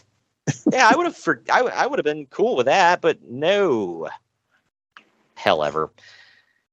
Anyway, before the match, Jack Tunney gets into the ring with the WWF title. He reminds us that the major course of booze, by the way. We're talking Roger Goodell at the NFL draft booze. Do we know why? I think it's because he just took the title from Hogan. I think that was what it was. Oh, okay. Yeah, we're still about a year, maybe 2 away from Hogan getting booed. About a year and a half, maybe. No, it's happening here, too. You just don't hear it. Okay. Well, either way, he reminds us that the winner of the Royal Rumble match will become the undisputed WWF champion. And that takes us to our second to last break. We, on the other end of this, are going to hit you with the main event Royal Rumble match right after this. Follow the Main Event Marks at Facebook.com/Main Event Marks Pod, on Twitter at Main Event _Marks, and on Instagram at Main Event _Marks and at Main Event Collector. Good morning, good afternoon, good evening, and good night. My name is Thomas, and what's your name? I'm Alan. Yeah. We're brothers. That's right. Yeah. Same mother and father. Your room was... we shared the room. Shared a room? We shared the room. Thought I knew your face. Yeah, we go way back, mate. Yeah. We should do a podcast then. We have. We do a podcast? We do a podcast. What's it called? The Brocast. Yeah, that was planned. Yeah, well. What do we do? Well, we cover all different things in the world of pop culture. We're talking about comic books, we're talking about professional wrestling, and we're talking about movies. Go back and watch classic retro wrestling events, the likes of WWE, WCW, and if you do like that, you can check us out on Apple iTunes, also on Podbean, Anchor, and on Podknife. Also check us out on Twitter at The Brocast. That's BROKAST. Nearly stuffed up the ending. No, it's all right. Good on you. Yeah. Instagram also at The Brocast Podcast. Remember, we don't spell it with a C. We spell it with a K. Salute, mate. Take it easy. The Main Event Marks are available wherever you get podcasts and on YouTube. Find all of our links on our link tree at linktr.ee/Main Event Marks. And we're back. We're back. is the 30-man Royal Rumble match. It went 1 hour, 2 minutes, 2 seconds long for the vacant WWF World Heavyweight Championship. We'll go over the Iron Man and all that kind of stuff right after this. But number 1 is the British Bulldog, and he's taking on number 2, Ted DiBiase. Bulldog clotheslines DiBiase out and stands alone for a while. Ric Flair is number 3. Nasty Boy Jerry Sags is number 4. Sags gets thrown onto the apron by Bulldog, trash talks, and then Bulldog drop kicks him out like a real idiot. Haku is number 5. As the next countdown happens, Bulldog dumps Haku out over the top rope. Shawn Michaels comes in at number 6. Number 7 is El Matador. Barbarian comes out. I think he's also freshly minted off of Tito Santana. Yeah, heaven forbid he has a real name. The Barbarian comes out at number 8. Entrant number 9 is a Texas Tornado. Not Kerry Von Erich, just the Texas Tornado. The Repo Man enters number 10. He's my pick, man, I'm telling you. Because he's a perfect 10. Craig Valentine is number 11. Right now, so think about this. Right now, we've got 3 former NWA guys, a WCCW alumni, and 2 former AWA guys, and a Stampede Wrestling guy in the ring with the Barbarian. I never thought about that. Barbarian was also in AWA, I believe, too. Well, then 3 former AWA yeah, the guys. Yeah, the Powers of Pain were in AWA. Or maybe, NWA. Yeah. Were they there first? They were definitely there first, yeah. Oh, okay. Well, there you go. So, it's funny to think about. Nikolai Volkov comes in at number 12, slapping hands. He's announced as a Lithuanian now, not a Russian. So, I guess that's to take some of the heat off of him. Nikolai gets stuck. Yeah, they just did the whole seceding, right? The USSR thing? I think. Or breaking it up. Yeah. So they wanted to make him face for that. Yeah. Yeah, because I know he was supposed to be a babyface around this time. I know he started wearing the US flag was on his trunks and whatever. So he was trying to be more friendly. Yeah, the Cold War ended in 91. So by this point, he's the USSR is pretty much donezo. Anyway, Nikolai gets stuck in the corner, and Repo Man dumps him over the top rope to eliminate him. Yes, the Repo Man gets an elimination.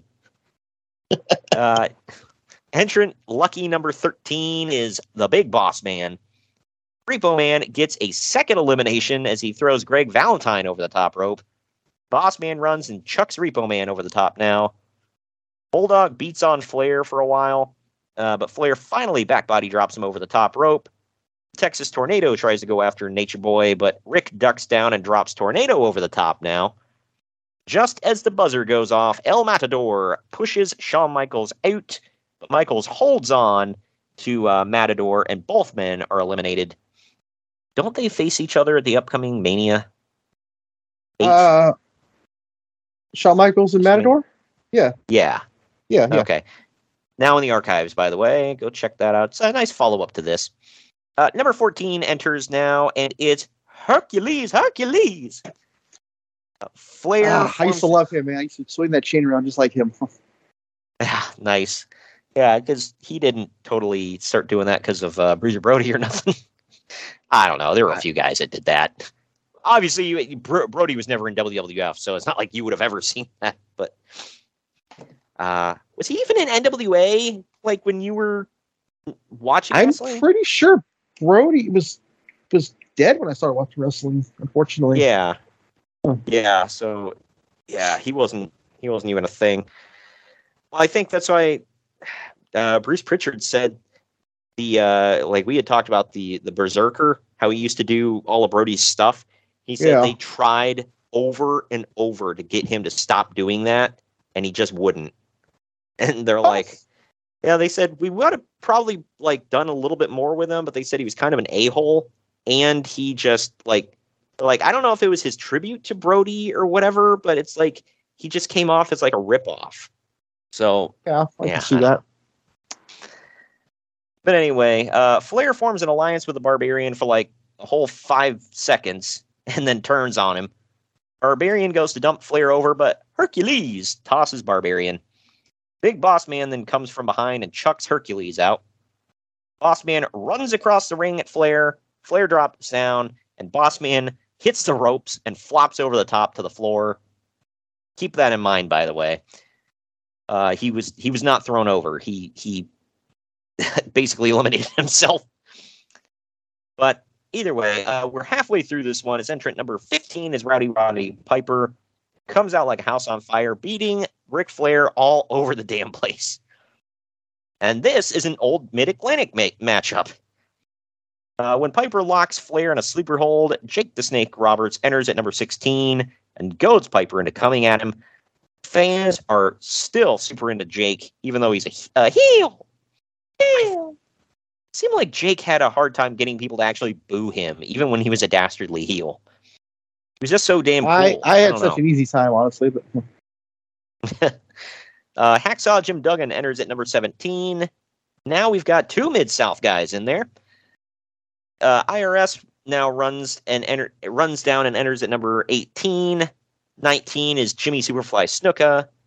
Entrant number 20 is The Undertaker, led to the ring by Paul Bearer. Bobby Heenan loses his mind on commentary, scared for Flair throughout this whole entire match, and it's effing great. This is some of the best part of this whole Royal Rumble. I know. I loved Heenan on commentary. It's like, oh my God, no, hold on, Rick. And Gorilla's like talking crap to him the whole time. He's like, shut up, you. That's great. Hey, Gorilla the whole time too. Remember, he's like, I told you, Brain, nobody in the history of the Royal Rumble from number 1 through 10 has ever won the thing. Yeah, right. He's like, just shut up. By the way, keep in mind, Hogan won, I think, the year before this. And the year before that. Okay, yeah. So he was a back-to-back winner when it literally meant nothing. You did not get the main event at WrestleMania when you won. Unofficially, he did the year prior. Yeah. But either way, The Undertaker eliminates Jimmy Snuka. Macho Man Randy Savage enters at number 21, literally sprinting to the ring. Savage beats the piss out of Jake Roberts and knees him in the back, sending him over the top rope. Now, Savage leaps over the top rope. The commentary claims that he has to be thrown out to be eliminated. No, he has to be propelled. Yeah.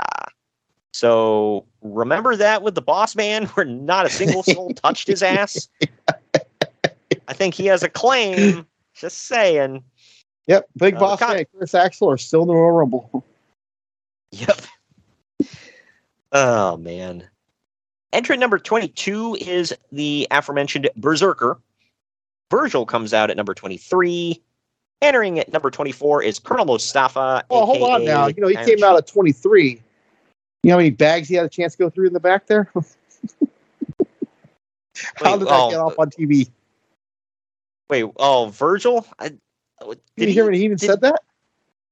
No, I freaking missed that. That's effed up. Yeah, he's like came on number 23. You know how many bags he had the chance to go through back there? Good God. That got off on TV. That's effed, man. Number 24 is Colonel Mustafa, a.k.a. the Iron Sheik. Good Lord. Number 25 is the Model Rick Martel. Yeah. The Macho Man eliminates Colonel Mustafa. Coming in at 26 is Hulk Hogan, who, like a true babyface, starts cracking skulls together and raking eyes. Yeah. And he was always just a giant Richard, wasn't he? Hogan clothesline. But it is every man for himself, to be fair. Yeah, but it doesn't mean every man breaks the rules and it's totally cool. I don't know. It's just It's like you said. Ever since Conrad pointed that out, like, yep, he was always kind of a Richard. Anyway, Hogan clotheslines the Undertaker out of over the top rope, and then chokes Rick Martel with his ripped shirt again, like a true babyface. When Jim Duggan attempts to eliminate Virgil, he goes over the top with him, and both are eliminated. Entrant number 27 is Skinner. Number 28 comes out, and it's Sergeant Slaughter. When Skinner tries to eliminate Roddy Piper, Rick Martel comes from behind and eliminates Skinner. Number 29, Sid Justice runs to the ring. The final buzzer goes off now, and the Warlord enters at number 30. Sid Justice throws Sergeant Slaughter chest first into the turnbuckle, and Slaughter just flops over the top rope to be eliminated. Piper flops onto the apron and eliminates IRS by his tie. That was kind of funny. Sid and Hulk team up to dump the Warlord over the top rope. Piper and Martel attempt to eliminate each other, and then Sid dumps them both over for the eliminations. Sid puts Savage on the top rope. Flair runs to the back of Sid, and Savage or hits the back of Sid, and Savage tumbles over the top rope to the floor. When Hogan is stomping on Ric Flair on the apron, Sid Justice walks up behind him and tosses Hogan. Hogan tells Sid that he stole his belt from him, brother, and grabs Sid's wrist. Ric Flair then comes up behind Sid Justice and throws him out over the top rope to win. What a jerk. So real quick, Sid eliminated the most people at 6. Ric Flair was right behind him at 5. Ric Flair was the Iron Man, hanging in for 1 hour and 2 seconds. Uncle Dave gave this thing 3 3/4 stars. I gave it 3.5. Probably the best Rumble ever. What say you? I'm going to say, as a Royal Rumble match, this is a solid 5. It's the best one, or one of the best. 2007's right there for me too. But I'd have to go back and watch that one. I don't remember off the top of my head. But who won the 2007? The Undertaker. Oh, okay. Yeah, this is really damn good. History making, of course. Hulk Hogan, first of all, and this is not going to be the last time he does something like this as a quote-unquote babyface, where he's like, that title is mine. I have claim to it, and if I don't win it, that means I was robbed, and I've got to screw you over now. Because it was at World War III, 1995. He does the same damn thing in a battle royal to the Macho Man. And the crowd booed the hell out of him then. And here, he's been eliminated and still helps to eliminate Sid Justice and screw him over. Sid has every right to hate Hulk Hogan after this. But anyway, Hogan gets into the ring after the match and chases Ric Flair off. Because that was warranted. Sid Justice gets in behind Hogan now, and when they go face-to-face, Sid shoves him. Hogan shoves Sid back, and a bunch of agents and referees hit the ring to separate him. Sid drops to a knee and basically begs Hogan to fight him. The crowd chants, "Justice, justice."